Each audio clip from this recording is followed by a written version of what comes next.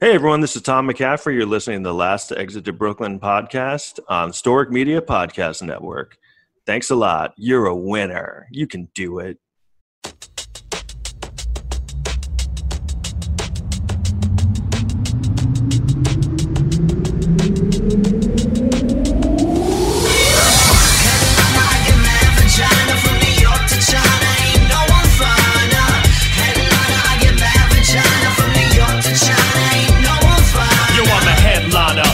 So a dope rhyme, I make you laugh so hard, I give you an angina, making more dough than director Rob Reiner. If you heckle me, I give your ass a shine. There we go.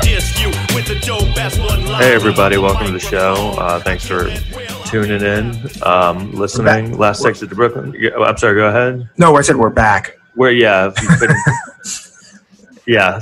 Thank you for pointing that out. We're not back. So, we have a guest coming on in a little bit. I'll give him an official intro when he comes on. But John Fugelsang, he has his own show on Sirius XM that me and Eric do a lot. Really cool guy. He's been in a lot of stuff. I met him years ago. I actually met him in LA when I first started comedy, and I remember he was on. Yeah, he was on, and it was when he was on that show with Daisy Fuentes. Was America's Funniest Home Videos? Right. So I remember it was like he came on the show. I've been doing comedy like a year and a half, and it was like he was kind of like a big shot of the show, you know, because he was like a guy who actually was on TV. Yeah.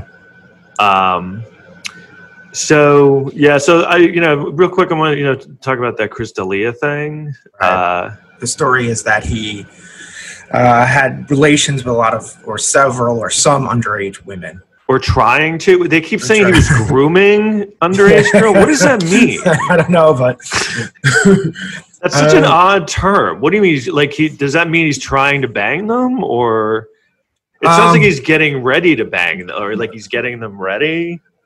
I think that's just the line he used. He's like, "Yeah, I want to take you under my wing," but you know what that really means. Yeah. But I sent any you that. Guy has ever wanted to take under his wing. I don't know. I feel like he's a dude that could have had a lot of different women. Maybe go for the 20s at least, I know. It's so clear. He looks so guilty. He looks exactly like it. That's his problem. Like, his face just screams exactly that. Like someone who... And I'm not defending it, but I feel like... I mean... some of them are like kind of iffy. Like, they'll be like, look at these texts. And they'll be like, hey, you want to hang out? And they're like, no. Like, okay, so what exactly happened? I don't know. I mean, I'm not saying that's good, but I think for a lot of comics or something, it's some Schadenfreude, as they say. I think he didn't have a lot of. I think he had. Yeah, everyone kind of hated him, right? I remember last time I was out in LA. All the comics were just shitting on him. This was a few years back when he was. Is he known to be a dick, or like I know that no one I feel like the main thing with him is no one respected him as a comedian. I feel like that was the consensus. Right, he was kind of doing like the Dane Cook thing or something. But he did really well, and I feel like some of it was jealousy. He had he had an easy life. His father was a big whatever. He probably never had to work in his life. So I think there was probably a lot of resentment there. Yeah, he just kind of blew up, and he wasn't. I mean, I was neither here nor there with him. I never was a fan, but I never outright. I never hated him or anything. I think I watched maybe 5 minutes of his comedy once, and I was just. His comedy is just very LA. Frat boy. And just like, isn't it just about banging? It's not like any new angle. And he does look so... I always thought that before any of this. Like, I knew he got like a lot of chicks and stuff, but I was always like... I would look at him as a guy that I was like, I guess he's good looking. Like, women think he's good looking. I just I don't see. I don't know why women would. I mean, I guess it was because he was like rich and famous. He's like a bad boy, And look, yeah, I guess that's what it was. He was kind of like a bad boy, like long hair and the beard. When you're like that, you don't have to be beautiful. You can just be wear a leather jacket and you're good to go. Yeah, but I think that they did think he would like he was thought of as like this heartthrob or something. I was always like, but he always did just look. He looked when this story came out. It was funny to me that it gained such traction and everyone was so outraged. I'm like, yeah, he totally looks like a guy who would try to. And I'm like, again, I'm not defending, but I feel like isn't the whole point of becoming a rich and famous comedian is that you might be able to bang like 17-year-old chicks? I mean, I feel like that's kind of the whole really that's the point of it, right? I'm gonna stay out of this one. This guy's getting in enough trouble. I'm not saying like I wouldn't do it, but I feel like it doesn't surprise me that someone like, can you believe this guy when he was 32 was trying to bang 17-year-olds? I'm like, yes, I totally believe that. But the thing is maybe it's a thing for this guy because, he could have gotten plenty of 20-year-olds, Yeah. And that's the thing. And if you see a pattern there, it's like people have, it's like Woody Allen kind of thing. It's like, I know. And then this happened literally, it came out, I had just finished watching the Epstein thing. So that was like really fresh in my mind. And I'm like, oh man, it's pretty, it is, man, these guys, they're so, I mean, I guess it just becomes like you're untouchable and you have no consequences. You could do whatever you want. And I mean, at the same time, like with this Chris D'Elia thing, a lot of these women were contacting him at first, like they're like, hey, I'm a big fan. And he's like, hey, come over. And I mean, again, I'm not defending it, but it's, kind of like. Right. But apparently on one site, he saw that the girl, she was 17. She had it on her Tinder profile, wherever the hell she had it. It said, I'm 17. And they're like, you know what? You're rich. You're famous. You can get a lot of women. Why don't you let that one slide? Yeah. Why not 18? I don't know. But I guess that's part of it. Like the fact that they're like, well, I can get a 16-year-old. Fuck me. Like, wow. You know what I mean? That's. You ever look at 16-year-old girls now? They look like children. I don't really think he was quoted saying that they look so much older. I mean, there's no 16. It's like from 6 to 25. Right. You see that thing I sent you? But I mean, so 16-year-old women have breasts, but to me, they look young. They look really young. Oh, they do. Yeah, no. And the whole thing with like, I want to bang young chicks. Like anytime I've like, hooked up with like a young chick, which is like, if I hooked up with like a 22-year-old, I felt like kind of gross about it. You know what I mean? Like, and I almost kind of didn't like it because it made me feel like a creepy old guy in that situation. And it's creepy. And I don't know where did this thing come into play where if you're like over 20 years old as a woman, you're just like disgusted. I don't know. It's like, even when I was like really young, I would see like hot, like there were hot celebrities who were 40 who I thought were really hot. You know what I mean? It wasn't like this weird thing of like, oh, you're over 20. Oh, disgusting. I mean, there's hot 45-year-olds. There's ugly 16-year-olds. But you know what see the hot 40-year-olds I appreciate more because when you get older how much more work it takes to stay hot. When you're 18, 19, that's the best you ever look in your life, basically. You know what I mean? Or close to it. So you don't even have to work to be hot. You know? So I feel like when a 40-year-old looks hot, I know that they're kind of taking care of themselves, And they're right. And at the same time, it's that thing they always say, what being around a 20-year-old or a 17-year-old, could you even imagine what would you say to them for more than 3 minutes? Well, he does lots of jokes about Instagram and shit, and so. No, I know he's a total scumbag, and like clearly. I think what it was is he had a lot of success and his whole life has been so easy. He's gotten anything he wanted. And these chicks were, he was living that lifestyle. He even kind of said that, right? Like, doesn't he kind of say, oh, I didn't do any of this, but I was living this lifestyle. And like, what does that mean? He tried to hide behind the drunk thing a little bit too. He's like, I never knowingly did this, which he was basically kind of saying, oh, I was drunk, but I don't know.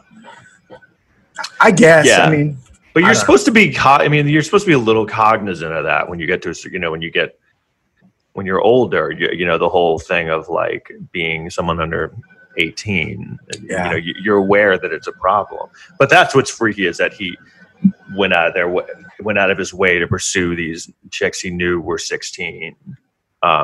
That's crazy. That is so fucking young. Yeah, I mean, again. I don't know. That's why I think when you have the option of having all different age groups of women and you keep going that way, I feel like you have some sort of, compulsion for it. I do. I think you like young women.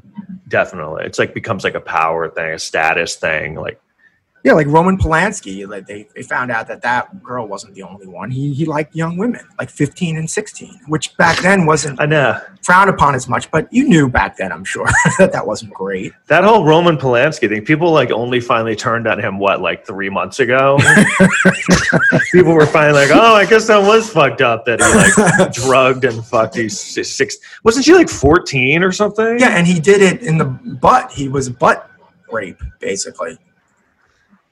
I mean, isn't that amazing that it was literally, I think a year ago that people finally were like, okay, did they take away his Oscars or? No, you can't take away someone's Oscars. But they kicked him out of the Academy? I think that's what they did, yeah. That's when I think they kicked Cosby out. So they're like, they also didn't want to make it like a racial thing. So they just started kicking everybody out who had any, which is probably the right move because, if Cosby's kicked out, then this guy should go, Yeah, they stood by him for a long time, though. They refused. I mean, I almost feel like he was almost thought of as the victim for a while in that situation. Yeah, I think you just don't. I guess because the woman forgave him later on. I think at some point. Yeah, but then you started finding out that he was doing it with other women. So he's a predator, Yeah, definitely. And Chris D'Elia, I'm sure, was doing. I mean, I can't even imagine how many 16, 17-year-olds he ended up banging. You know what I mean? Right. Who are probably now whatever. I thought he was hot.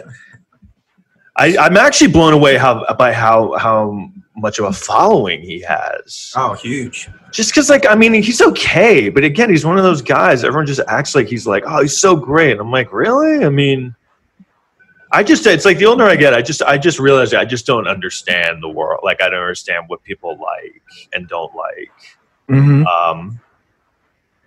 And he totally represents the worst of Hollywood just because his dad was some huge TV producer or something.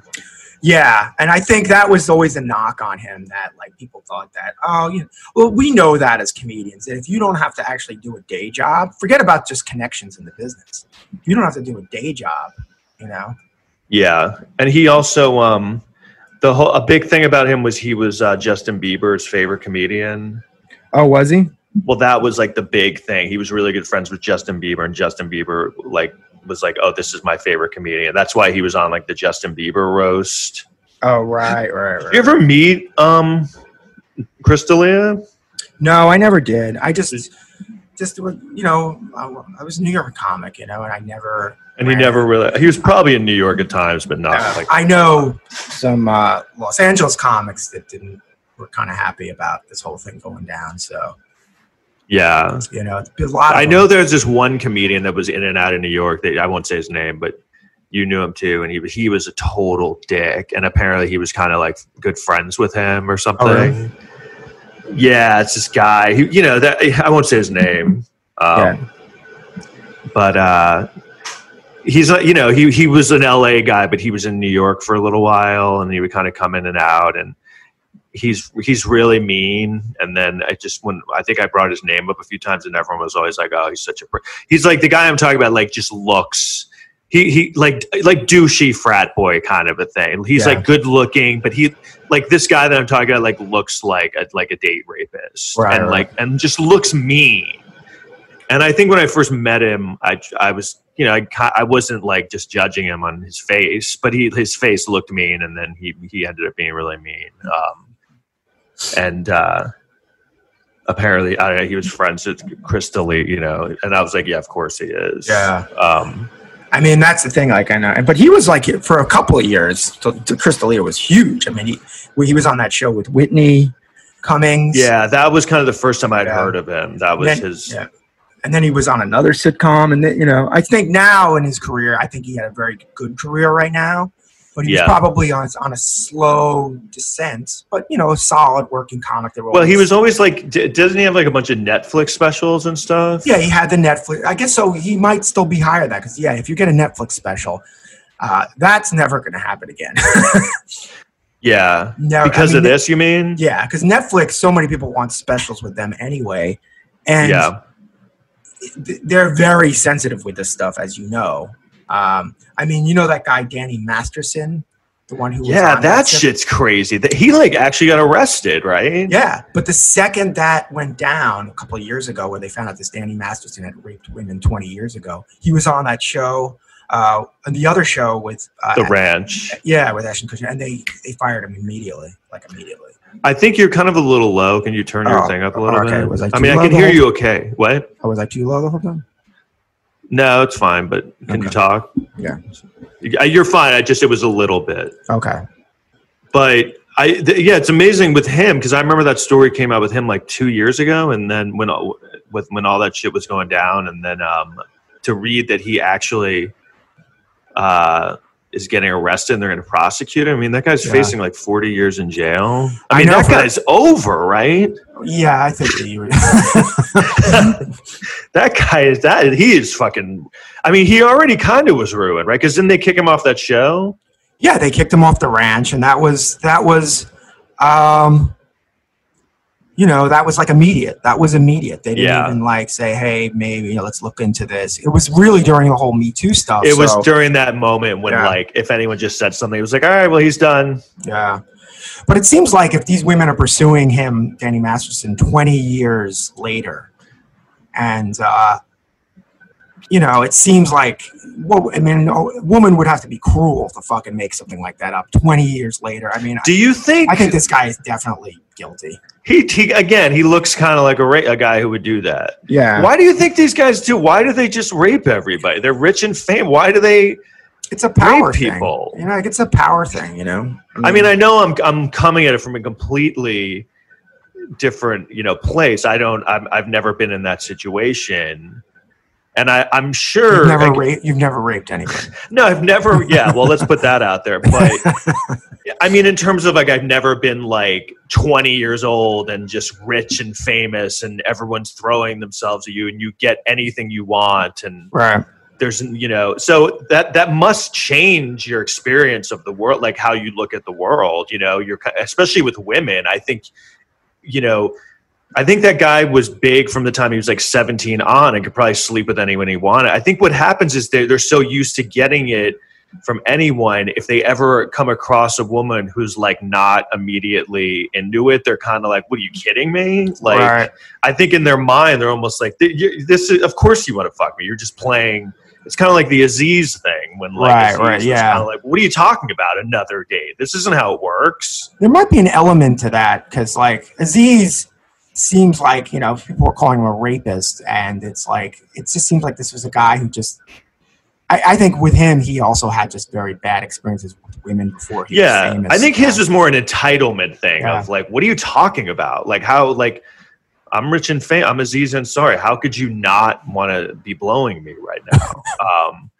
So I think that's what I mean. That when you don't have that experience from the time you're like 20 years old, it's just, it's like the world is just a different place for these guys, and they, they're not having the experience of like, oh, I'm going to go out with a woman. I don't know what'll happen. Maybe, hopefully she'll be into me. You know, I don't know. Theirs is like, everyone is into me. How could anyone not be into me? So I think they almost like convince themselves, well, I mean, they really want it, even if they're not saying they want it right now. But I mean, just to seek out 16 and 17 years. Listen, I don't care. It's really bad. That's like, I mean, you're seeking them out. It's not even like, all right, fine, they're playing with you a little bit. They're, but when you're a 16-year-old girl and some famous guy starts texting you, you're not going to be like, fuck you. You might flirt a little bit. Yeah, you're right. And I remember, but if you're the adult in the room, you got to know exactly. That's the thing, and that all goes out the window in entertainment, and especially in comedy, because comedians, for the most part, not all of them, but for the most part, just such scumbags, especially if they're really successful. I think it's just like anything goes. They're just like, I think they're like, yeah, this is what I'm doing this for. Like, what am I supposed to do? These 16-year-olds want. I remember like 4 or 5 years ago, I was at a bar and I met this girl. I think she was like 20, and she was kind of flirting with me. Whatever. She gave me her number. And she kept texting me. We were going to like hang out. And then she was like, hey, do you want me to send you like nude pictures of myself? And I was like, no. And I said, I was like, no, don't do that. That's it. That's evidence right there. You know? No, but it was also like, it was more like, look, don't, like I felt she was so young. I was like, look, don't send, I don't know you. Right. You're just sending dudes you don't know nude photo. Like, that's insane. Like, why would you ever, I think I said that to her. Like, you shouldn't do that. Like, and it wasn't even like, because she was like 20, but at the same time, I was like, I don't want this. Like, yeah, well, that's like a generation thing too, because it's like, I think that's what young people do. It's just, I think a lot of them will grow old to regret what they did. Yeah. So, can you hear me now? I'm loud enough. Yeah, you sound fine now. Okay. I don't know where our guest is, so I'm trying to figure this out. Hopefully he's coming. He's So yeah, I don't know. That's so the Danny. So basically, it was like basically, I watched the Epstein documentary. Then the next day was Chris D'Elia and Danny Masterson. I saw trending. But I mean, with Epstein, at least when you look at him, you're like, not only could that guy not get 16-year-old girls, that guy could not get any girl that wasn't paid for. But you know, why? What is I don't understand. These guys are billionaires and they can't. And he wasn't like what? They can get women, and Epstein could get women, but either they know he's a billionaire or he's paying for it. You know. I know, but it was such like a weird. Everything about it was. I mean, obviously he was crazy and had some weird sexual compulsion and dysfunction.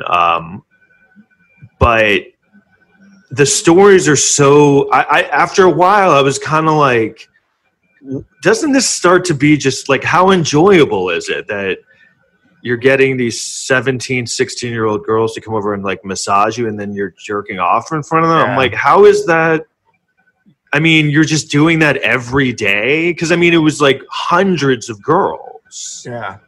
But he's, you know, I mean, it's just a sickness. These guys are sick. That's what it is. It and I, you know, kind of reminds me of that, you know, that movie about Bob Crane. Oh, yeah. The Hogan's Heroes guy. What was that called again? Autofocus. Autofocus, yeah. And it kind of, you know, that what was interesting about that movie is it was like a compulsion and like a sickness. He was a sex addict. And his, I don't think was even, I'm sure he had sex with underage girls, but it was mainly just he couldn't stop having sex with women and videotaping it. But it was one of those things where, again, it sounds like a dream in this at the beginning of when you hear about this situation, because he's famous and he could just go any night and sleep with any woman. But at the end of the day, it like brought him down. You know what I mean? Right. It was like his endless options was actually something that it always reminds me of like that Twilight Zone where the guy dies and he's a really shitty guy and he thinks he's in heaven because he basically gets anything he wants all the time. Like he can sleep with any woman and he gets really sick of it. Right. And he's like, and he was like a bad guy in life. He was like a murderer. And he's like, I don't know. I want to get out of here. I should go to the other place. And he's like, you are in the other place. So the whole thing is that getting everything he wants is hell. But let me ask you a question. How long would it take you to get sick of that? Like in the show, how long did it take him? Like a day? He's like, this is awful. It would take probably like a few weeks. A few weeks. I don't know. They don't really say, but it's basically like everything. Like he's a gambler, so he goes to a casino and he wins every hand. Right. And then he's like, well, I don't want. Well, you know, it's not fun if I'm winning every hand. And they're like, okay, well, do you want to lose a hand? Tell us when you want to lose. He's like, no, I just want to lose sometimes. Oh, okay. And they're like, no, you win you get anything you want here. So it kind of reminds me, I almost like with the autofocus thing, it's like that guy built his own living hell after a while because he couldn't stop. And so I think people view these guys as having this like, you know, oh, it's such a great life. They can just have anyone they want at any point. It's like, I actually feel like that sounds like it would be hell after a while. I mean,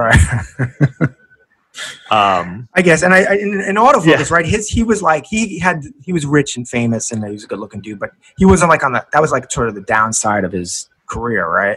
So he was looking things to fill the void. Bob Crane, yeah.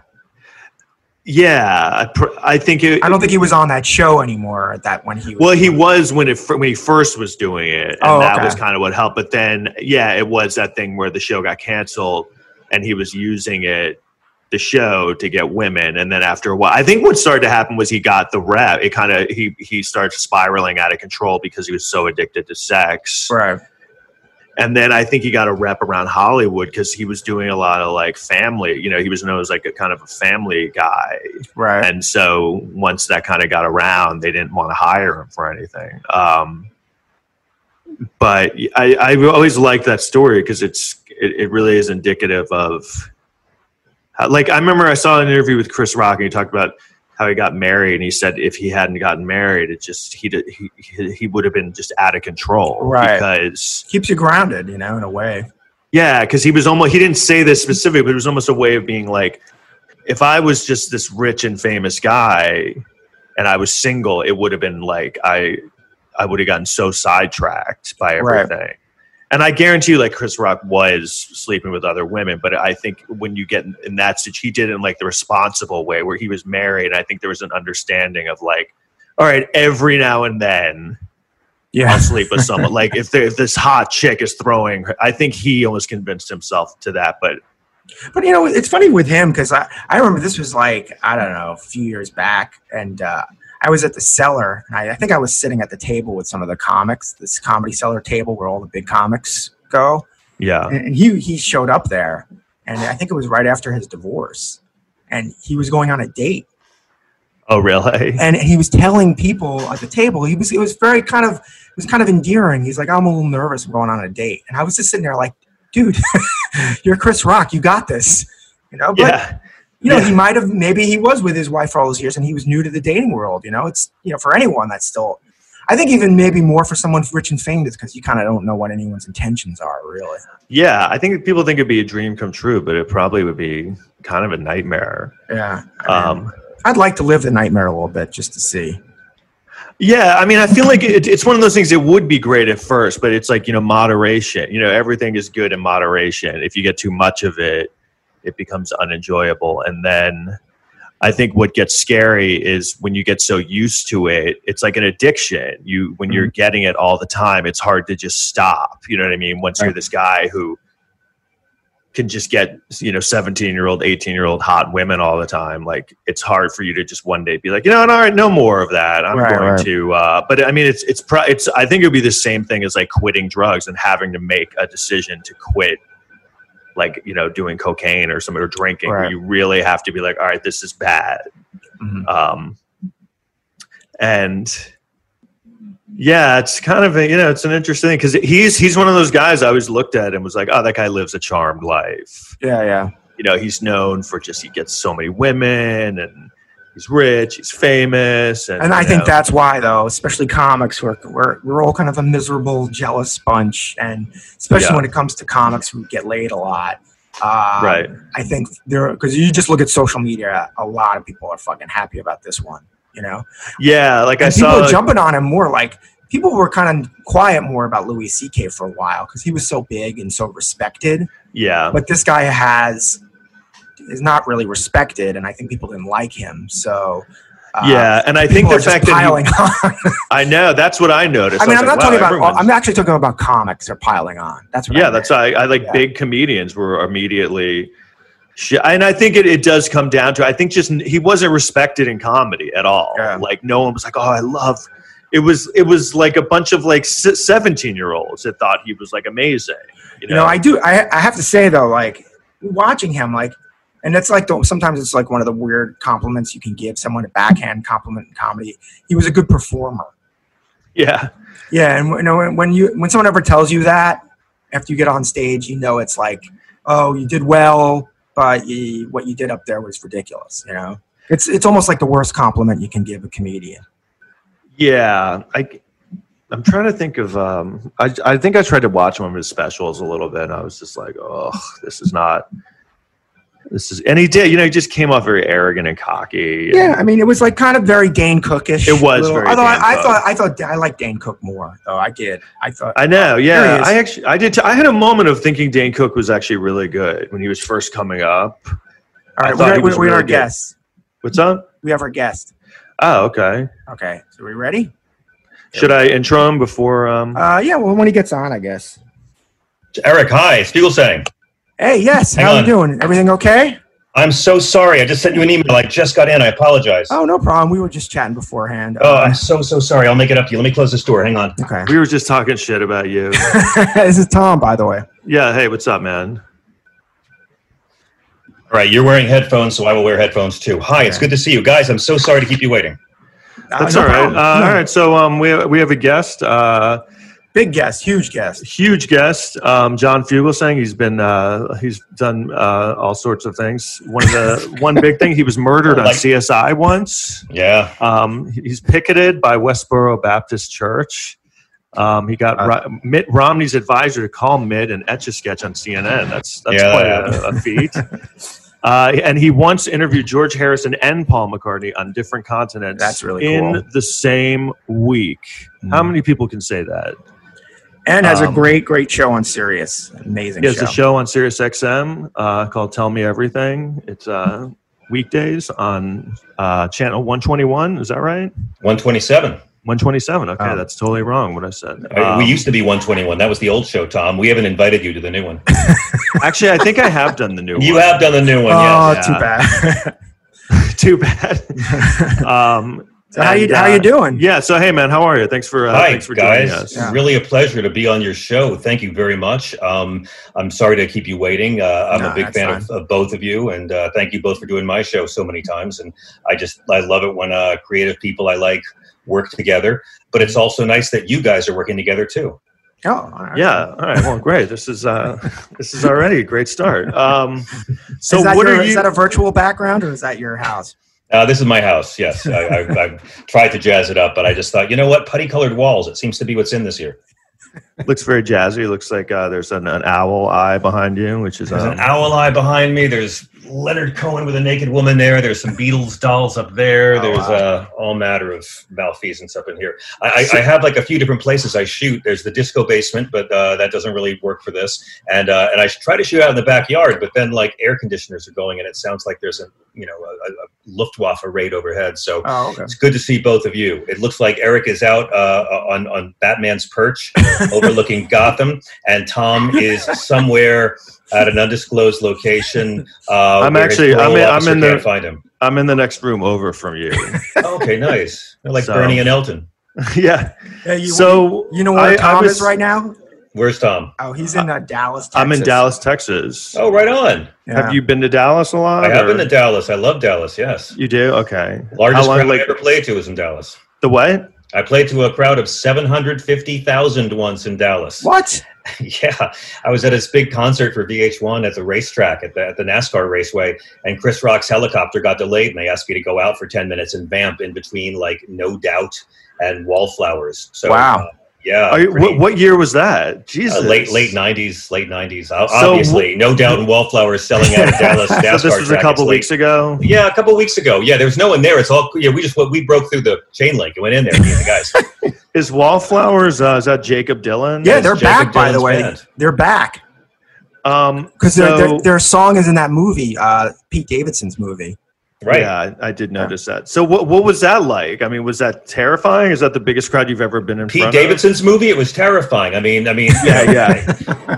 Did you watch it in between No Doubt and the Wallflowers? Yeah, I don't support anything Judd does, but it was terrifying. I have family on Staten Island. No, it was pretty surreal, because when you're going out to play you play to the room you're in, right? But when you realize you're playing to a room that's not a room, it's an open air NASCAR track, and there's 750,000 people. And if you try to look at it's not a room for crowd work, and it's the middle of the afternoon, so it's broad daylight. All you see in front of you are girls that have passed out, being passed up to the front where the medics are with the hydration. So you can't really do material. I just kind of did this. It was the Blockbuster Rock Fest, and I just tried to turn it into a big pro wrestling thing. I was just like, welcome to Blockbuster Rock Fest. A room that big, you just go for the applause lines. I was like, Dallas, this is your Woodstock. We went from peace and love to Be Kind Rewind. Yeah, we've got Wallflowers. We've got Jewel. We have the most sanitary porta sands in the history of rock. It was like 10 minutes of improvising stuff like that because Chris Rock's helicopter. So you did your usual stuff. Exactly. I fell back on my usual material I do with the clubs and colleges. See, like what I would have done, I would have done that so wrong. Like I would have gotten up there and just treated it like a normal. I would have been like, you guys ever like go to a store and like You would have done the your alt cashier's set. ignoring you, you know? And then I would have been like, why is this not working? So I want to, all right, so, you know, this is kind of like turning the tables because usually me and Eric are on your show, but there's a lot of things I always wanted to ask. So, like, one of the things is you have these huge people on your show all the time. Okay. Like, I mean, a lot of them are working out though. They've lost weight and they are making healthier choices. So we all have to do is what this time is kind of all about. Stop fat shaming his guests. I was just talking about when you had Fatty Arbuckle on at one time. Well, that was tricky because, believe it or not, that was pre-Me Too, and I kind of thought it was an edgy booking to begin with, but oh boy. But is like, so you interviewed Paul McCartney and George Harrison, and you've interviewed a lot of people. Actually, a few times when I've done your show, there will be people coming out that are like these huge like music legends that I get to meet, like David Crosby one time. Oh yeah. And Ronnie Spector. So has there ever been a guest that came on that you were just that was such a huge icon that you were a huge fan of, that it was almost that you felt like it was almost out of body the whole time when you were interviewing them? You were like, how is this person even looking at me right now? Many times, yes. Who is someone that you had that experience? Was there someone that like stands out that you were kind of like, oh man, I can't even get over this? Well, the good thing is that I worked in TV, learning to interview for a long time before I went to radio. So I already got to embarrass myself in front of Paul McCartney and Bruce Springsteen years ago. But yeah, all the time, artists, comedians, politicians. I mean, off the top of my head, Carol Burnett. I had Julie Andrews. I had a very hard time not being a damn fool. Rakim was very big for me. Yeah, are you a big Rakim fan? Yeah, and when he did the show, it was a really big moment. Brian Wilson was also big, not just because of how important he is, but also he can be a rather challenging interview. So yeah, was there one that was like a very challenging interview? Just not even like mean, but someone that like would just kind of maybe do like one word answers. I've had mean before. And I've had people who tried to give me shit, and I've talked to I've debated conservatives and all that. But I mean, Brian Wilson, his movie was coming out, the film about his life, Love and Mercy. Quite good film. And it was the day it came out, and they didn't get screeners, so I had to go to like the 10:30 a.m., the earliest showing in Manhattan I could, and then go over to the studio for like an afternoon pre-tape. And I walked out of the theater, and my phone went off, and it said, "He's here. He's not in a good mood. He's only giving one-word answers to everyone. He's done with every interview, but they're waiting for you." And I literally ran about 25 blocks to get to the studio on time. And he was in the control room taking a nap, and I peeked in and just saw him. And when they brought me in, I just thought, okay, like, imagine being someone like Bob Dylan or Brian Wilson and talking to dumb white guys all the time. The amount of dumb questions you get. I mean, I know it from when I've been a guest on shows, and like this, you guys have a card in your hand. You don't care what I'm saying. You're reading questions. So I just thought, all right, like, I learned this with George Harrison. And I practiced it with William Shatner, but if you can find the thing that the guest is really into talking about that no one wants to talk about, they'll be happy. With George Harrison, when I finally talked about God and meditation and what happens when you die and spirituality, he opened up. Oh, wow. So I began asking, and when I began talking to him, it was true. Just one-word answers, very clipped. So I began just asking him a series of questions, rapid fire, about his work in the studio and Pro Tools, and how it's changed and what kind of technology he likes. And no one asks him about that. Right. His brain lights up at that stuff, his particular brain. And he still gave short answers, but he gave one sentence answers, not one word answers. Right. And they all kept saying, he likes you. And finally I said to him, do you believe in God? And he said, I think music is God and the keyboard is my church. And I was like, we're done. Wow. We got our quote. Thanks, Brian. We got it. You put a bow on it for me. Yeah. That's So, do you believe that music is God, John? That's our first. No. All right, but before before you came up, we can talk about this real quick. So, we were talking about the Chris D'Elia thing that just happened. Yeah, how about that? I don't want to talk about too much. Did you ever run into that guy at all? Probably not. Yeah, I mean, I've been on bills with him, but I don't know him per se. But he's very successful and he works a lot. And I don't know him well, but If you would ask me, was that on my 2020 end of the world bingo card? It was not. Yeah. Well, I mean, I think what we were saying is, we were kind of talking about the whole dynamic of, because I had just watched like the Epstein documentary on Netflix, and I think we were kind of trying to discuss like what happens with these guys where they get caught up in this. It's almost like a sickness where they're addicted to, because the whole thing with him is he obviously was able to like get a lot of women, but why couldn't it just have been like 19-year-old women? Like what happens? I mean, 19, come on, grandma, Jesus, 19. That's what I mean. Have some Geritol for foreplay, 19-year-old grandma. What's the fun in that? But it's like a different life. It's like their head gets it. I can't understand that kind of a life where you've kind of had everything given to you from day one. And that's Cosby, isn't it? Though? Yeah. Isn't that Cosby? I mean, true. When you can have anything you want. Look, it's very important to stress that Chris has not been accused of actually sexually assaulting anyone. Right. He is accused of being, creepy male behavior, sliding into DMs of underage women, which is not cool.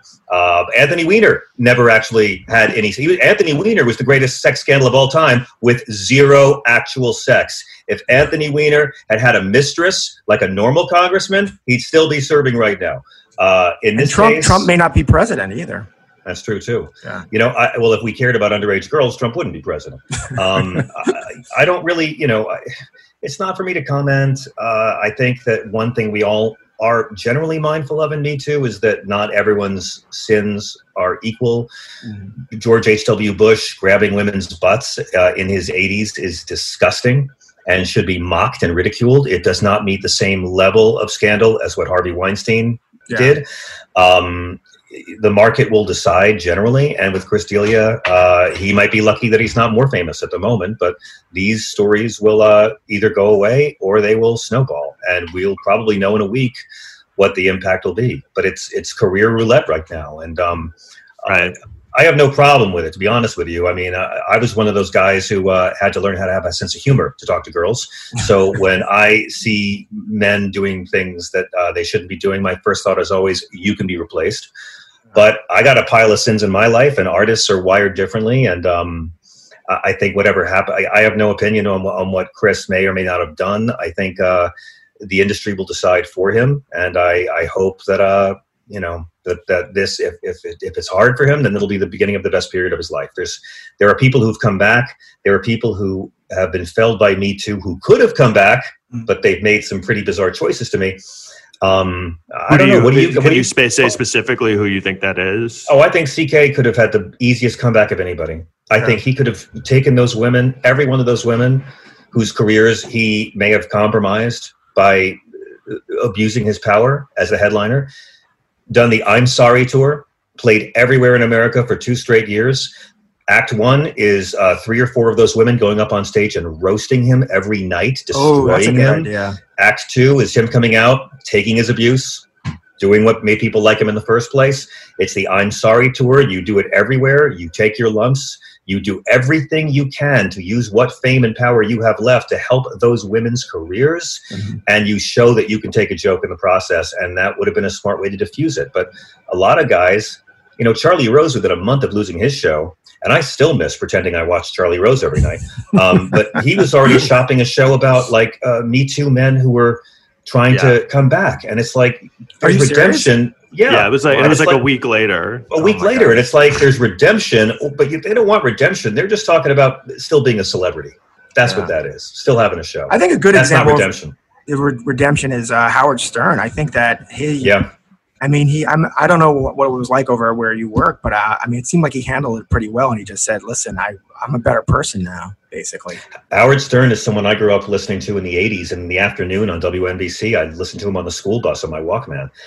And I had a period where it was hard for me to listen to Howard, the way he talked about women and gay people. And he's still very vulgar and not politically correct, but he is a model of how a man can grow and become a better version of himself without sacrificing the qualities that made him likable and interesting in the first place. And I think he's a testament also to therapy. I mean, it's great seeing Michael Phelps on a lot of therapy billboards, but dude, we saw a picture of your bong. We know you can cope. Seeing Howard Stern talking about the benefits of therapy over many years, that's going to get more guys into therapy than Woody Allen ever could.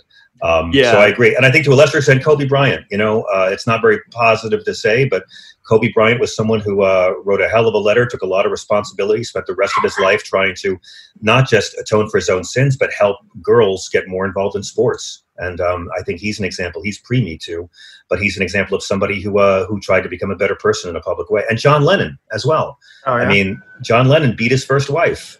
So what does that mean? I have to throw out my Beatles albums? John Lennon talked about it. And he talked about how he had been a violent man his whole life and how he was trying to get better. So, I think any of us can get better, but getting better and getting famous again aren't the same things. Yeah, that's a good point. Yeah. And also, I think with Howard Stern, what would always first of all, it was a totally different time back then where you could get away with that kind of stuff and people weren't calling you out as much. But plus, also, he was known as a shock jock, really. Yeah. And exactly. I think what the reason he kind of got away with it is because he was married the whole time. And you always got the sense he wasn't, like, he would always be self-deprecating about how he wasn't able to take advantage of his celebrity, and like he wasn't all the small penis jokes, years. And he wasn't like trying to saying with the women. He wasn't sleeping with her. He was just kind of being misogynistic and saying shocking things. Yeah. But he was a frustrated guy who got married young, and And it was all like on the open with him a lot because everything he did was just on his show. So I feel like there was like a transparency. Like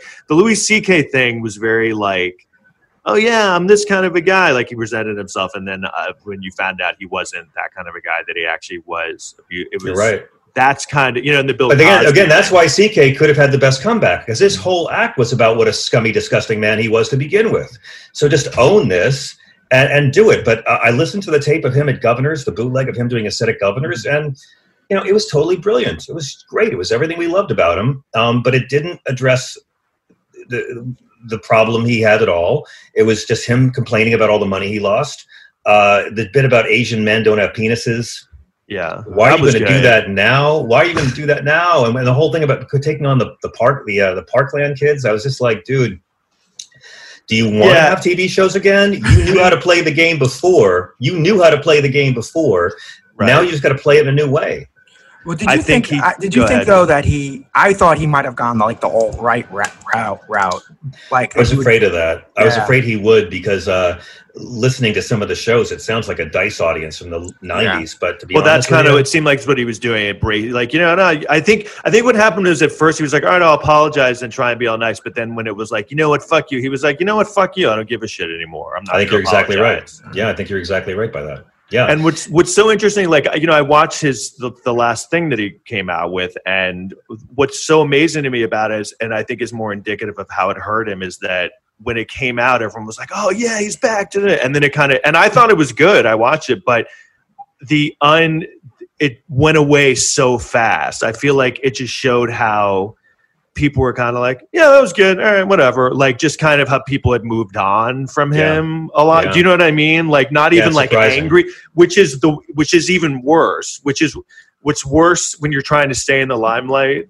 What's worse than people being like, you know what, fuck you, is when people are just kind of like, yeah, who cares? I don't like the You're apathy. Right. That's the death of your career. But the only thing Americans love more than putting people up on fame pedestals is tearing them down.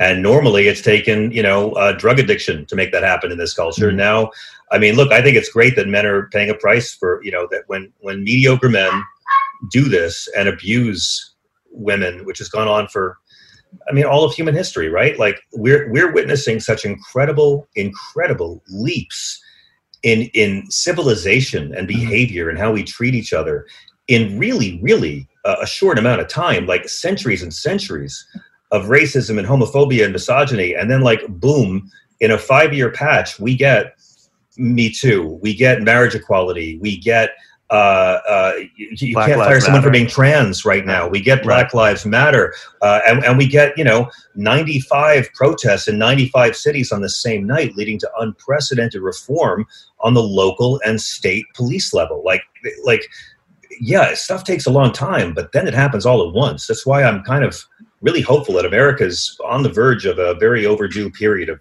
good things happening. Don't you think the Black Lives Matter thing has been very effective, though? I do. But I also think Occupy Wall Street was effective, too. I mean, we talk about the 99% and all that. That's all Occupy Wall Street. Occupy Wall Street was people who were so upset at how hard people work and at how much people's hard work isn't paid back in the society, that they decided to go live in tents to protest. And those people got called lazy. But and it was under a Democratic administration. But, how much have they been proven right about? I mean, my God, Occupy Wall Street was right about everything. Bernie Sanders, Occupy Wall Street was his opening act. And I think Bernie is the second act of a 3-act beautiful story. You think, though, with Occupy Wall Street, it was definitely not a violent kind of situation. But this thing now has been, and this has been violent. But it's not the protesters who are violent. It's males who show up to break shit, not males who show up to demand police reform. It's males who've been cooped up for 3 months. It's fucking testosterone rotting the brain, and it's guys who do not show up for justice and do not show up for righteousness. They show up to break shit. That's their agenda, and they're piggybacking on this parade. You don't think that has any effect on anything? Let me tell you something. Anybody talking to you about riots or looting or law and order is doing it or Antifa is doing it for one reason, okay? To change the subject from the one topic these marches were about, and that topic was that George Floyd had a right to not be murdered by a cop. That's the only discussion. Anything else is by a white person who doesn't want to talk about that. Well, I loved how Trump kept slipping in the Antifa reference over and over. It's not even like a real organization. I'll declare them a terrorist organization. I'm like, bitch, you can't declare them an organization. Scattered anarchist assholes just looking to burn things, and half of them are Republican operatives anyway, trying to, spoil a decent movement. No, I'm not doing any of that shit, man. You look at how many chokeholds are being banned. Look at how Breonna's law passed in Kentucky. Look at what we've seen, again, on the local and state level, because what Trump did was disgusting and nothing.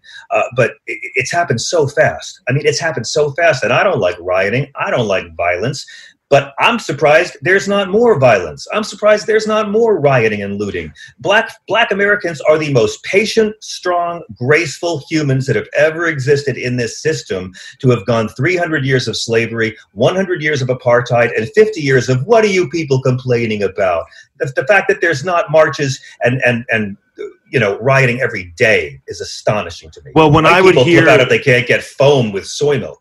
Well, when I would hear, like when it started after the George Floyd death, when the protest started, and people were like, people are looting and they're burning things. I remember being like, yeah, good. I was kind of like, all right. I mean, I totally understand that. What do you want them to do? They're if you're gonna have a reaction to this because you've been ignored and marginalized, it's gonna come out maybe not in the perfect way and also like that's how you get attention from people. I'm not like I'm not saying it's good, but I mean, part of me, I wasn't really one of those people that was like, well, because immediately everyone goes, so that's not right, no matter what. And part of me was like, fuck it, man, like. This is what's finally getting people to listen. You're exactly right. This is it. It's here. I mean, and again, these are Trump supporters getting angry at the rioters. And I'm like, so wait a second. Trump supporter, you're telling me that you felt so unheard, so unrepresented. You felt like this country wasn't listening to you and your problems and your needs. So you did something that actually might be counterproductive and destructive to your community by voting for Donald Trump, and you don't understand why people are rioting? Jesus Christ, it's the same argument they've been making. Right, and it's out of desperation. We're tired of not being heard. Right, and it's a very unpopular. I wasn't voicing that opinion a lot when it came up because it's hard to defend. Like, well, I think they should be burning things, but part of me was like, well, I mean, sometimes if you're, you gotta do something to get people to listen. Nothing's really been working. It was a little effective, maybe. Well, it's kind of like there's an old Tupac interview where he talks about.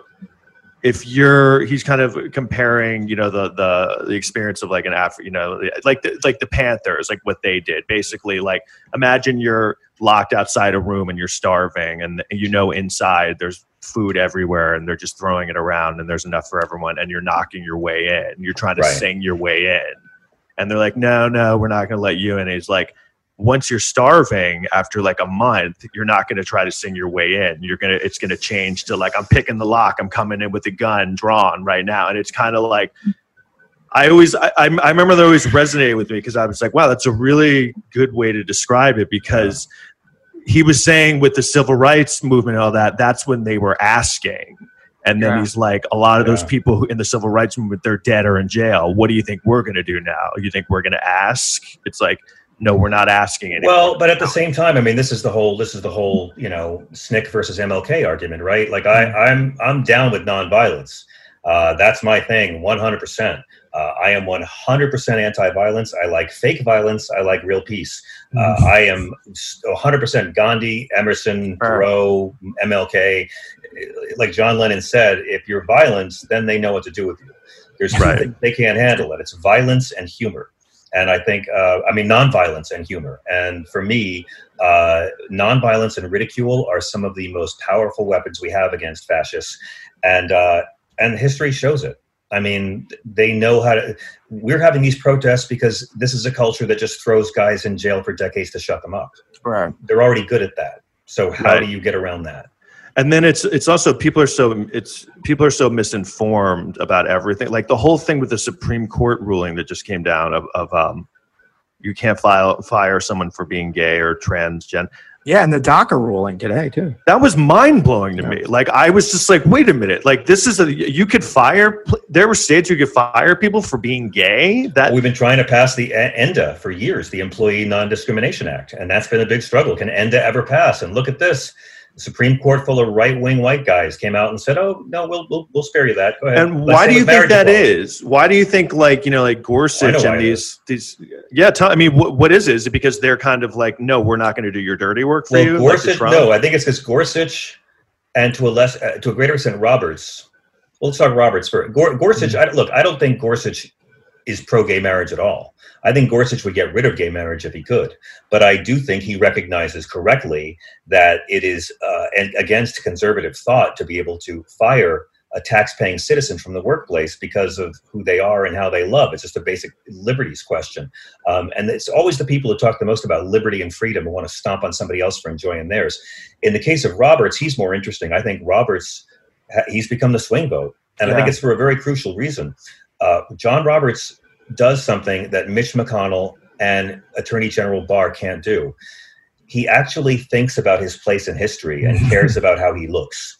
Bill Barr and McConnell amaze me that they are so indifferent to how evil they will look in history books forever, just how destructive and selfish and bought and paid for. Roberts cares about his court not being a right-wing rubber stamp. It may be due to vanity more than any kind of morality, but he's smart enough to know which way the wind is blowing. That's what's interesting. Again, but having said that, it's fucking Roberts' fault that black folks in Georgia had to wait 7 hours to vote last week. It is Roberts' fault. Oh, for the voting rights thing, right? 2013, gutted it. Yeah, I mean, so do you think they had two good decisions this week, the Supreme Court? Do you think the next one? I feel like there's going to be a bad one coming up. No, the next one's going to be Trump's taxes. That might be the bad one, but that's really you think so? I mean, it's coming up. They were good to the gays. They were good to DACA today. Trump's taxes is on the docket. It might be the next one. I'd like to think it will be. I think the American people deserve to know where their president gets his money, especially a president who is rumored in many ways to be compromised. There is substantial reason to believe that Russia owns $2 billion of debt of his via Deutsche Bank. Mm-hmm. And anyone who watched Helsinki, anyone who saw the footage of Helsinki should be demanding to know who's been paying this guy, especially because his two sons, Fredo and Shemp, have already admitted in previous years that most of their money flows through Russia now.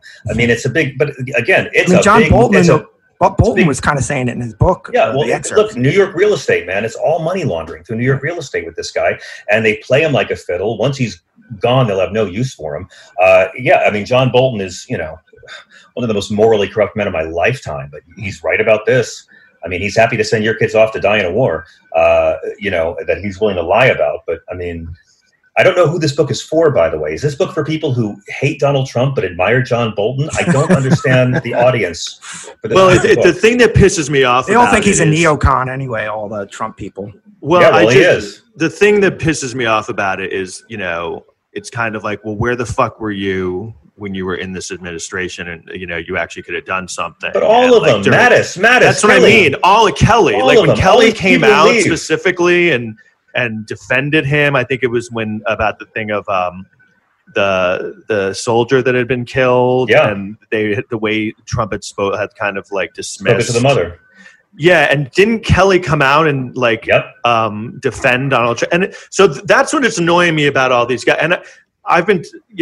It seems like. Do you agree with? There seems to be, because you were talking about like the right side of history. Like I've always thought that with what's going on, but there seems to be a shift now where some people are realizing we're in the moment now where it's shifting from, oh, wait a minute, this is now becoming clearly the wrong side of history. Well, you got to remember that both hate and greed will make you stupid, especially if you're a man, right? I mean, hate makes you stupid. We see that on social media every day, but greed makes you really stupid. And like with this whole thing, this whole administration and the Bush administration before it, because they do have a lot in common.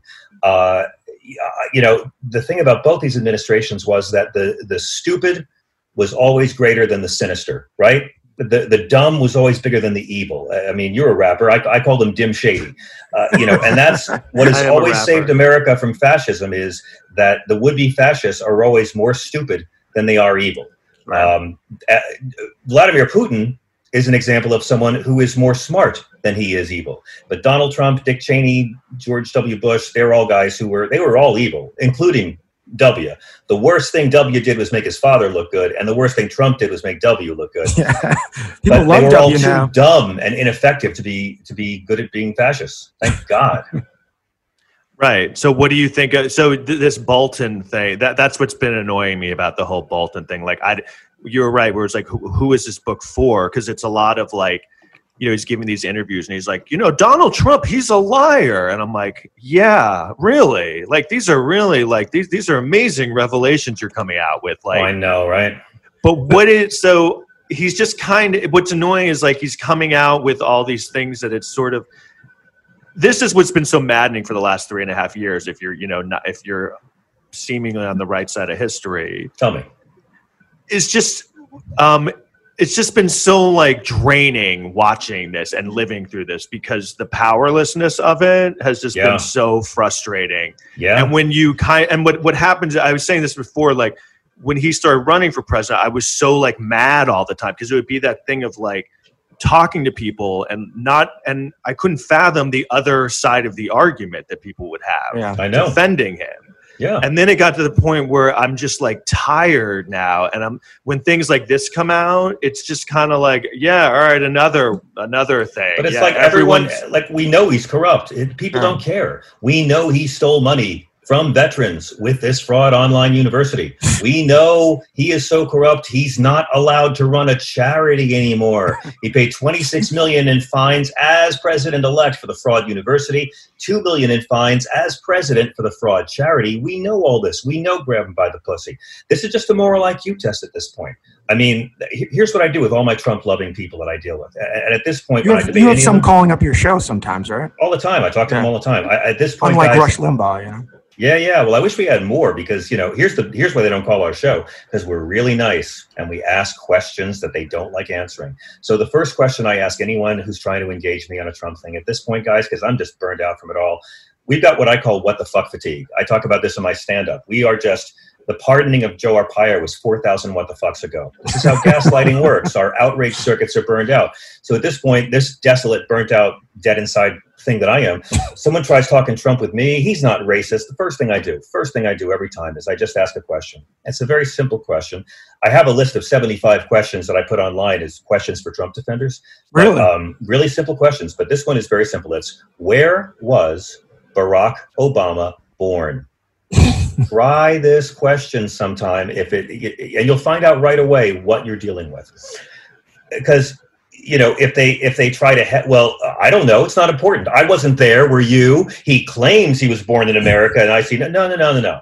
Anyone who says that is someone who's saying that Donald Trump's lies and racism matter more to them than the truth. Yeah. Donald Trump actually came out in the end of the campaign of 2016 and acknowledged that Barack Obama was born here. He lied that Hillary Clinton had started that rumor. That's a complete lie. She never said it once. He said it hundreds of times for years with no evidence. Pushed this racist smear that the first black president wasn't born here. This is the media's original sin with Donald Trump, that they let him walk on this. And no one asks him to hold him to account for this racist lie he pushed for years. So I say to people, where was he born? If there's any hesitation, if there's any kind of pushback, if they can't, and then I'll say, okay, I'll give you a hint. It's Hawaii. Where was Barack Obama born?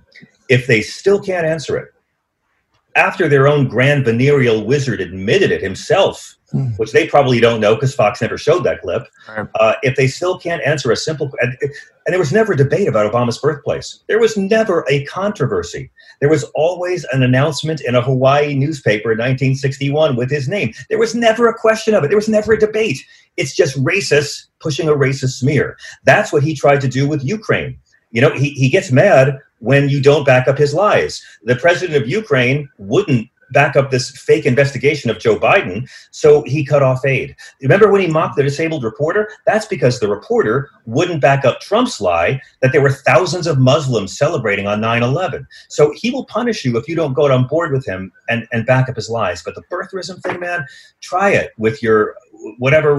No, you're right. It's so like that's another thing. It's so agonizing watching. It's the IQ test number one. It's watching those interviews at the Trump rallies, like those guys like Jordan Klepper would do, and they always immediately go to like he's a and it's so amazing that people still say that. Like they're like he's a Muslim and he never proved, he's a Muslim who supports gay marriage and never prays. And it's just, and he never showed his person. And I'm just like, it's mind blowing to watch this. And he was president during the Depression. He caused the Depression, right? Yeah, that's another simple question for them. I always say, please tell me how Barack Obama left the economy worse than he found it.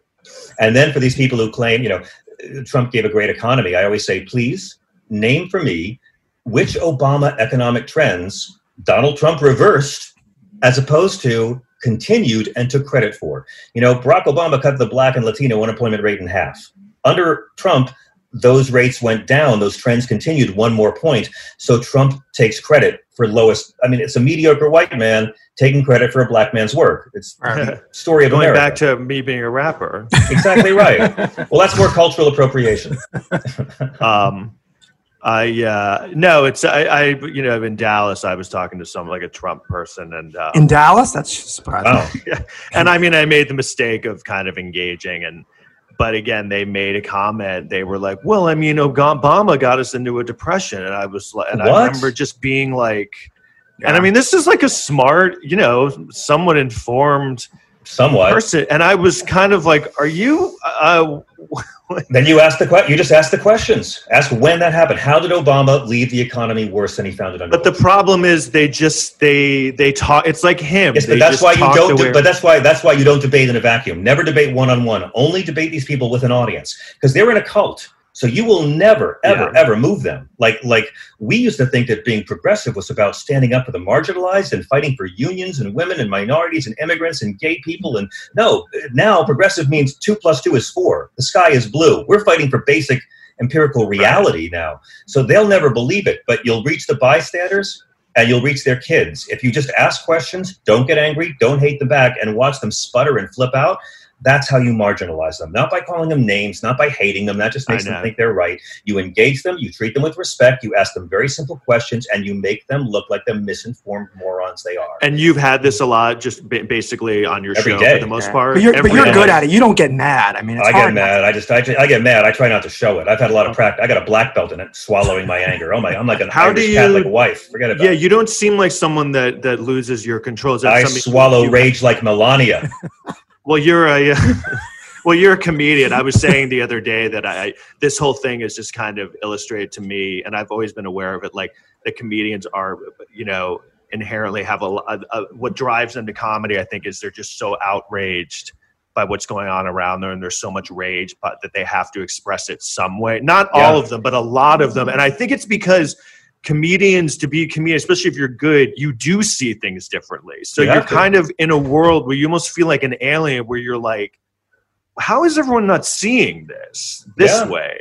So it's kind of like, all right, well, I'm going to go up and I'm going to tell people what's actually going on. So it's, I feel like tell the truth and make it entertaining, right? Look, Billy Wilder said, if you're going to tell people the truth, make it funny or they'll kill you. And that's been my guiding principle. And I was thinking that young, that must have happened with me. I don't know. And I think it probably happens with a lot of comedians where they learn young that just being angry doesn't work. The way you get people's attention and people to like you is like sneaking it in. Because I have that with Twitter. Like when the George Floyd murder happened, I was so angry and I wanted, you know, and everything that's going on with the Trump administration, I'm always like, just like, I'll be writing these tweets that aren't funny. They're just angry. And I'm like, I have to make this funny.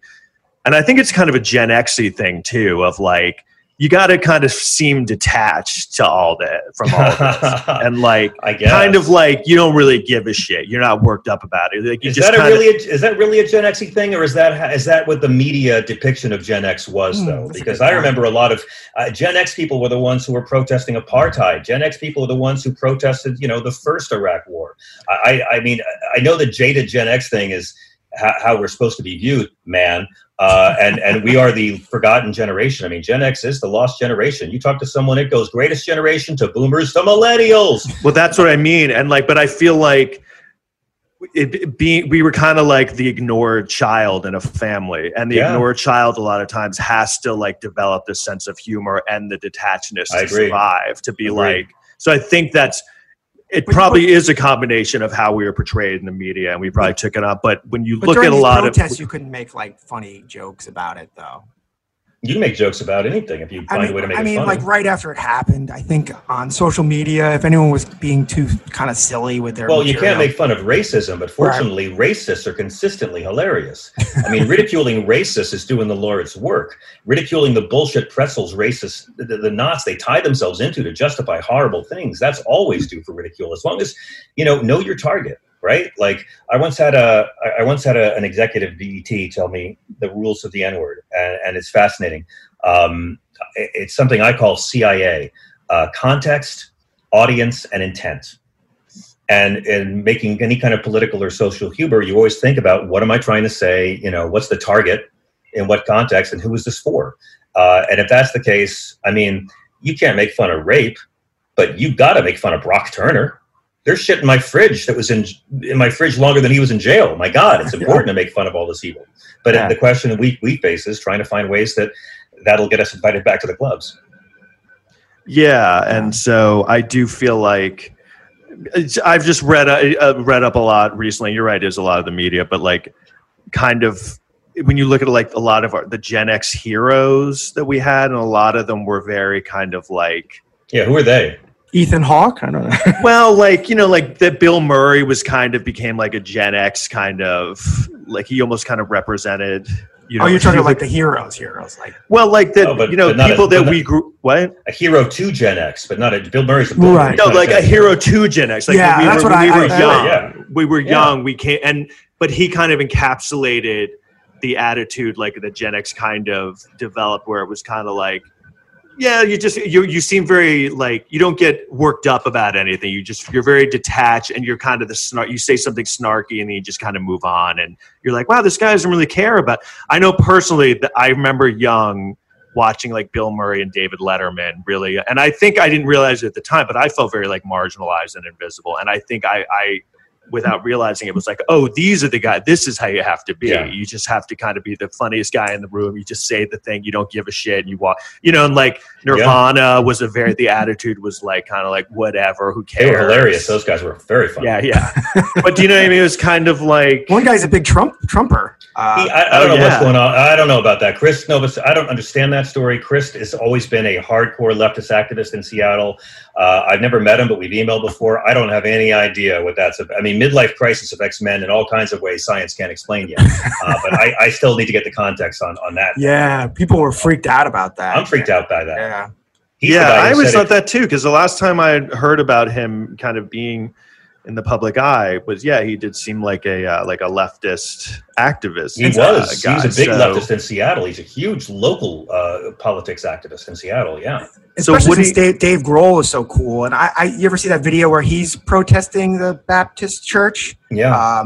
So I mean, he got a lot of liberal cred from that, I think. I think so. Yeah. Well, maybe if Kurt Cobain had lived, now he would have been like alt-right or something. Who knows? No, I think if Kurt Cobain had lived, he would have been like a Dylan or a Neil Young, and he would not have cared about staying popular. He would have tried to sabotage his own popularity many times and then come out great out. He would have aged so beautifully.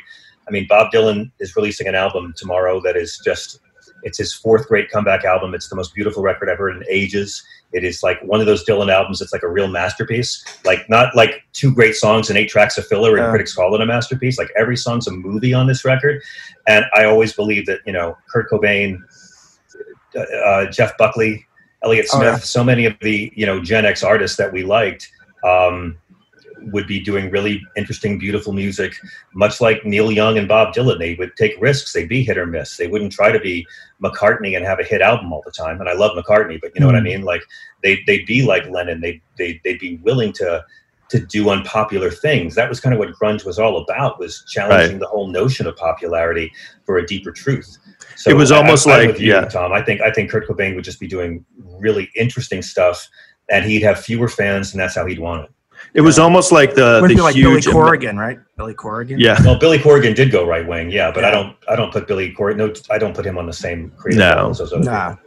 I almost feel like that was disappointing, though. I feel like they kind of rode, you know, that grunge wave. They kind of came after. Yeah, they weren't really grunge. They had it's almost like influences, but it's almost like what ruined Kurt Cobain was kind of him getting exactly what he always thought he wanted, and then realizing he didn't want it. Like the immense popularity was sort of like, it was like he wanted to be successful, but it was like too much almost, it seemed like. I think taking a lot of heroin for your stomach pains is what ruined Kurt Cobain personally. Well, that too, but it also, I mean, definitely. Well, you know, obviously heroin ruined him. I mean, I think because you can listen to that like live Nirvana record from the Muddy Banks of Wishkah, or listen to the Unplugged. I mean, their late stuff was still really great. I just think he was someone who, you know, he was another victim of the opioid crisis, just like Tom Petty, just like Prince. Yeah. But I think it's the same thing. He's a good example of like everyone's, you know, has this idea of, you know, like celebrity culture, and like the ultimate goal is to become rich and famous. And like, wow, if I become rich and famous, all my problems will be solved. But it's got to be really scary when you aspire to that and then you're on the other end of that and you're still miserable. That sounds like the most terrifying thing. Well, that's it's because people don't want to be a great artist. They want to be a great celebrity. They don't want to do Kardashians are the most destructive thing to happen. What is their craft?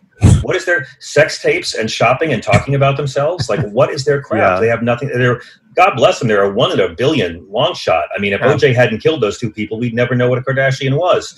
So, you know, they are more a symbol of of what's wrong with America. But this whole notion that the fame is the object, not what gets you there, has led to a lot of really boring white people. When do you think that shifted? I don't know. Because you see that with a lot of very young comics, especially now. You see that they know they don't have to even get good to get famous. Sure. Yeah, I mean, it's all about marketing. It's all about. It's almost a detriment now being good to being famous. Well, I don't know. I mean, I think maybe. No, but I just remember like when I was younger, and I was like, I would maybe, you know, want to be, you know, in the entertainment industry. The people I looked up to were talented people who were the idea of like what you had or I had of it was, if you're good at something, then you'll get attention, and then it's good because you actually work. But I'm like, that's why do boys pick up guitars? To impress girls, you know? And along the way, some of them become really great craftsmen. But then it's like it shifted where it became you didn't have to be good, and I think that's what was so confusing.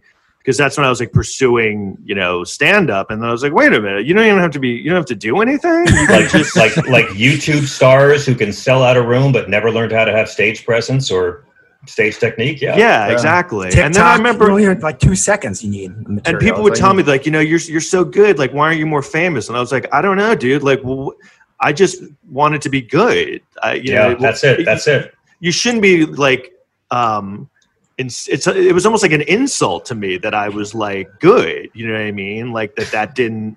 An insult to me that you're good, Tom. I'm offended by you being good. All right, I don't know how to explain it. We'll wrap up soon. All right, yeah. My whole strategy, my whole career plan is for every man more successful than me to disgrace himself with women, and then I just move up to the top. That's my entire. So, I just had a quick question. Do you get annoyed that we were talking about politics? Because I know you. No, I love both of you, and I think you're both like really great writers. And I will sit here with you guys I'll bring coffee next time. I'll do this all the time with you guys. I just figured that you talk about it so much. I know how much I've been talking about like stuff with a 7-year-old for 13 weeks straight. This is day 97 for me. 97 days since I was in my studio. 97 days since my 7-year-old went to. Oh wait, now he's 8 since he went to school. You know, this is light, really. How is it going for you there? Like, are you just inside all the time? Are you just doing your show from your apartment? I'm doing my show from my apartment for 13 weeks. That's been. Is that great, or is it? Do you not like it? You know, the microphone is not as good, so sometimes I'll get complaints that I can't do as much creatively.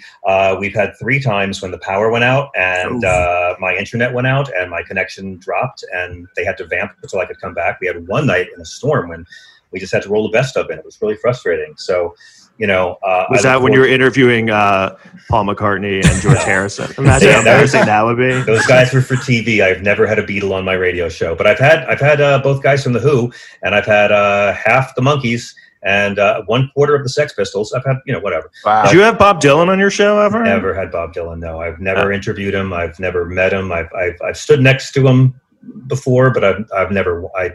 There's nothing I can give him. There's nothing I can give him. Are you a huge fan of his? Is that a dumb question? I mean, you're a huge fan. But you're a big Beatles fan, too. He's pretty good. Dylan and the Beatles. I mean, I'm kind of a fanatic on Dylan and the Beatles and a few other people, but since I was a kid, it's been Dylan and the Beatles. You bet on the right horses. I mean, George Carlin changed my life, too. I have lots of artists that I just love passionately that continue to inspire me, and it's so nice to have an artist I've loved most of my life, like Bob at 79, putting out, honestly, like one of the 15 best records of his career, if not one of the 10 best records. This new record's astonishing. And to see someone that old, who's been at it that long, who's so burned out, who has been a freak because he's been worshipped as a god for over half a century, and he's still putting out interesting, compelling, challenging, sonically adventurous, lyrically adventurous, funny, spooky, weird, beautiful stuff. It's great. It makes me want to write all the time, and that's the best feeling.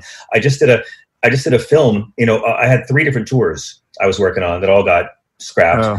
My wife just quit her job. She gave 9 months notice. Her last day of work was 2 days before lockdown. So she had a great time. And I said, it's okay, honey, you can quit your job. I'm going to be on the road every weekend. It's a presidential election year. I'm going to make so much money. So the tours were scrapped. One of the tours I did a pay-per-view special last week for the first time. And they asked me to submit something. And I thought, well, it's not a stand-up show. This is a film festival. And I mean, I don't know. We can all talk all day about how we're in the golden age of Zoom comedy that looks like an 80s Beirut hostage video. I mean, speaking of putty-colored walls and bookshelves behind me. And so I did something. I filmed my set on the streets of New York. I went out to the city, and I didn't see on the news, like, they all talked about how we had the highest death toll and the highest infection rate. No one talked about the quiet. That all you could hear in the city for the month of April were birds and sirens. And then briefly, all you could hear was sirens and helicopters. Now all you hear is cars and air conditioners and sirens. It's very loud again. But I went out with Natalia Reagan and we shot, I'm trying to make a special of this. We shot it on an iPhone, so it looked really raw. Oh, that's and cool. I shot like a 40-minute film that I cut down to 20 minutes. And it's me shooting a video, doing stand-up about how empty the city is and all that's happened so far in this plague. And then suddenly everything changes in Minneapolis, and it's not a quiet city anymore. And there's hundreds of marchers around me, and it's all gone radically different. And it aired last week. And for me, just to have the experience of having a deadline, having to put something together, having to write it, shoot it, see how much it sucked, reshoot it, rewrite it, cobble it all together, figure out what it is, and turn it in by a deadline. It was the best thing that's happened to me all year. And it happened to me because of this plague. And it heightened all the senses. If you have a project that you're passionate about, something creative that you're really focused on, even if that's just, you're making a table or, I mean, anything creative, it can save you in a time like this. And I'm really grateful for it. Like, I'm like you guys, probably. Like, I have to work. And if I don't work, I'm going to lose my mind. And I have to do creative work.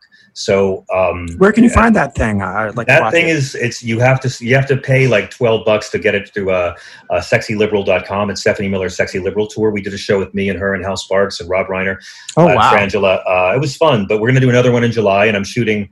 That was called the Quarantine Diaries. Now I'm doing the Reopening Diaries, and it's me in a mask surrounded by tons of fucking New Yorkers, because it's horrifying how no one gives a shit about 119,000 dead people, and we're all acting like it's normal. But it's funny. And so, like to work on, just to have a project to work on and throw yourself into, it'll save your life. You don't need to buy stuff. You need the very important right now. Yeah, because I've been finding that. Yeah, the stuff you need to save you is already inside of you. Get it out. You don't need to buy new stuff for your life. You need to get something out of you, and that's what's going to help you in this time. Oh, that's really interesting. I stole it from Blue Collar Comedy tape I had, but I didn't really write that. I had a feeling it sounded like something that. I think he's got to get to work soon. So all right, I do. Yeah, I got to go on the radio soon. So we're doing the show at night now. I hope you both will join us on the show. It's a lot. Yeah, it's at 9 o'clock. 9 o'clock. It's been crazy fun doing it. We had David Crosby join us the first week, and we've been having people from Jane Lynch to Congressman Ted Lieu has become a regular. Wow. We had Tommy Chong on 420 Day. It's been really, really fun. The mix of journalists and celebrities and comics I know we're getting every night. Last time I was there, you said, I think you had Rosario Dawson on. Yes, yeah. And Cory Booker was there. But he was there hanging out. Yeah. They're dating. They're dating. Yeah. All right. They're a couple. I'm very happy for them. Yes. Yeah. Trying to get him on the show. So. Yeah, that's good. She was great. He was just the one guy I was like, I can't believe there was no traction with him. I see him on TV now. I'm like, how did this guy not win the nomination? It's a really crowded field. He would have been a great running mate for an Elizabeth Warren, but it was a really, really crowded field. And he's seen as young. And honestly, I mean, there were so many compelling people, and I think the Democratic Party finally decided they just wanted to win this with the safest possible ticket. Who do you have any thoughts on who you think the VP pick will be? Yeah, I do. I don't think it'll be Elizabeth Warren. Although if it is, Donald Trump's going to be proven right about his conspiracy theories, but you can look at his tweets and figure out what I'm talking about. I think it's going to be, if I were advising, in 2017, I said the safest possible ticket would be Biden-Harris. And I still think so, although I think Val Demings is very compelling. Val Demings in Florida. In both cases, the best person for Biden to have as his running mate is a black woman cop. For where we're at right now, a black woman cop, after the presidency of racism, Me Too, and police brutality, a black woman cop on the ticket is smart. If it's Kamala Harris, she can make mincemeat out of Mike Pence. She's a great talker. People will feel like, well, she's ready to be president if anything happens to the oldest man ever elected. But they don't need California. They're going to win California no matter what. Right. Val Demings is a grandma. She rides a Harley. She's black. She is the former police chief of the Orlando Police Department. Now, again, you have a cop, you get rid of all this Democrats are soft on crime, Democrats want to defund police, all this bullshit Donald Trump's going to be throwing at you. You take what the liberals don't like about law enforcement and use it to sell yourself to the moderates. It's the Democratic playbook and it works. Right. And I don't know. I think that those two are the strongest. And if it's Val Demings, Democrats, you need Florida. You need Florida. Right. I know. Black grandma, former chief of police who rides a Harley as Joe Biden's running mate. I mean, I'm here to help Democrats, please. It's a good combination. Yeah. Who do you guys like? I'm Kamala Harris. I was thinking Kamala Harris too. I think she'd be great. She'd be great. She's someone I thought was kind of the front row. I remember hearing recently about that, Elizabeth Warren was seeming like a pick, but I don't think you're not going to see two white people in their 70s from the East Coast on the same ticket. I hope not. Yeah. So, all right. John Fugel saying thanks so much. Do you have anything to plug? I'm on Sirius XM 5 nights a week on the Progress Channel 127 from 9 to midnight Eastern, 6 to 9 Pacific. Of course, you can always call me on that show too. I like to talk. You don't need to subscribe to call up. I do a podcast called The Sanity Cast. It's about how to stay sane when the Christians have elected Caligula. And we've had guests ranging from Elaine Boozler to David Crosby. I mean, It's sanity. Who do you think of more than Cross? Hopefully back soon at a club near you. And if you go to sexyliberal.com, you can see part 1 of my special, or just wait because I'm going back to shoot out in the city next week. It's really amazing shooting in New York City for the first time in my life after 20 years shooting here when it's just so quiet. Yeah. And that quiet is over now. But I'm here to see how comedians are finding new ways to be creative. I love what you guys that's amazing. do. Yeah, it's really an honor to be on your podcast. Oh, thanks. We're honored to have you on. Yeah, thank you so much. Huge get for us. Stop it, please. I'm honored. You guys are brilliant. Come on, Mike. Come on the show more often. Call in. We're playing games and having fun and getting out. Yeah, no, I would love to. Three white guys loving on each other. That's what y'all have been watching here. Okay, John Fugelsang, thanks again, man. Thanks a lot. Thank you both. Are you going to validate my parking? I was told that would happen if I did this. No, we're actually going to make your parking twice as expensive. Oh, it's okay. It's New York City. There's plenty of spots now. Yeah, although they're getting rid of alternate side next week, so. Well, we're going to buy you a car. Yeah, actually, we call it alt sides. Yeah. Thank you both. Thanks a lot. All right, John. We'll talk to you soon. Peace. Bye-bye. Okay, so that's the show. Yeah, that's the show. Thanks for tuning in. Last Exit of Brooklyn, Stork Media Podcast Network. Please rate and review and subscribe, and we'll see you next time. All right. Cool. All right.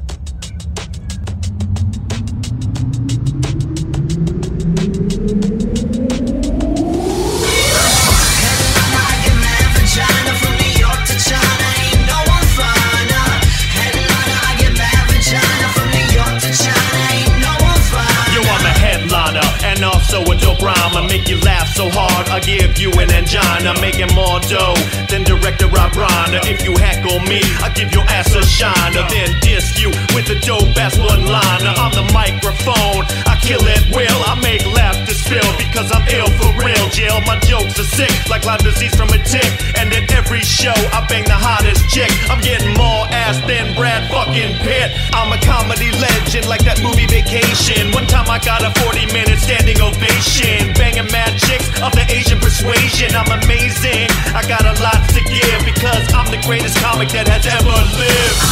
Headliner, I get mad vagina from New York to China, ain't no one finer. Milk is chillin', always killin'. What more can I say? Top billing, that's what I got it good. And if you wanna book me, call Hollywood, my agent gets 15%. No door deal, bitch, get bent. Money well spent on the rider, vapor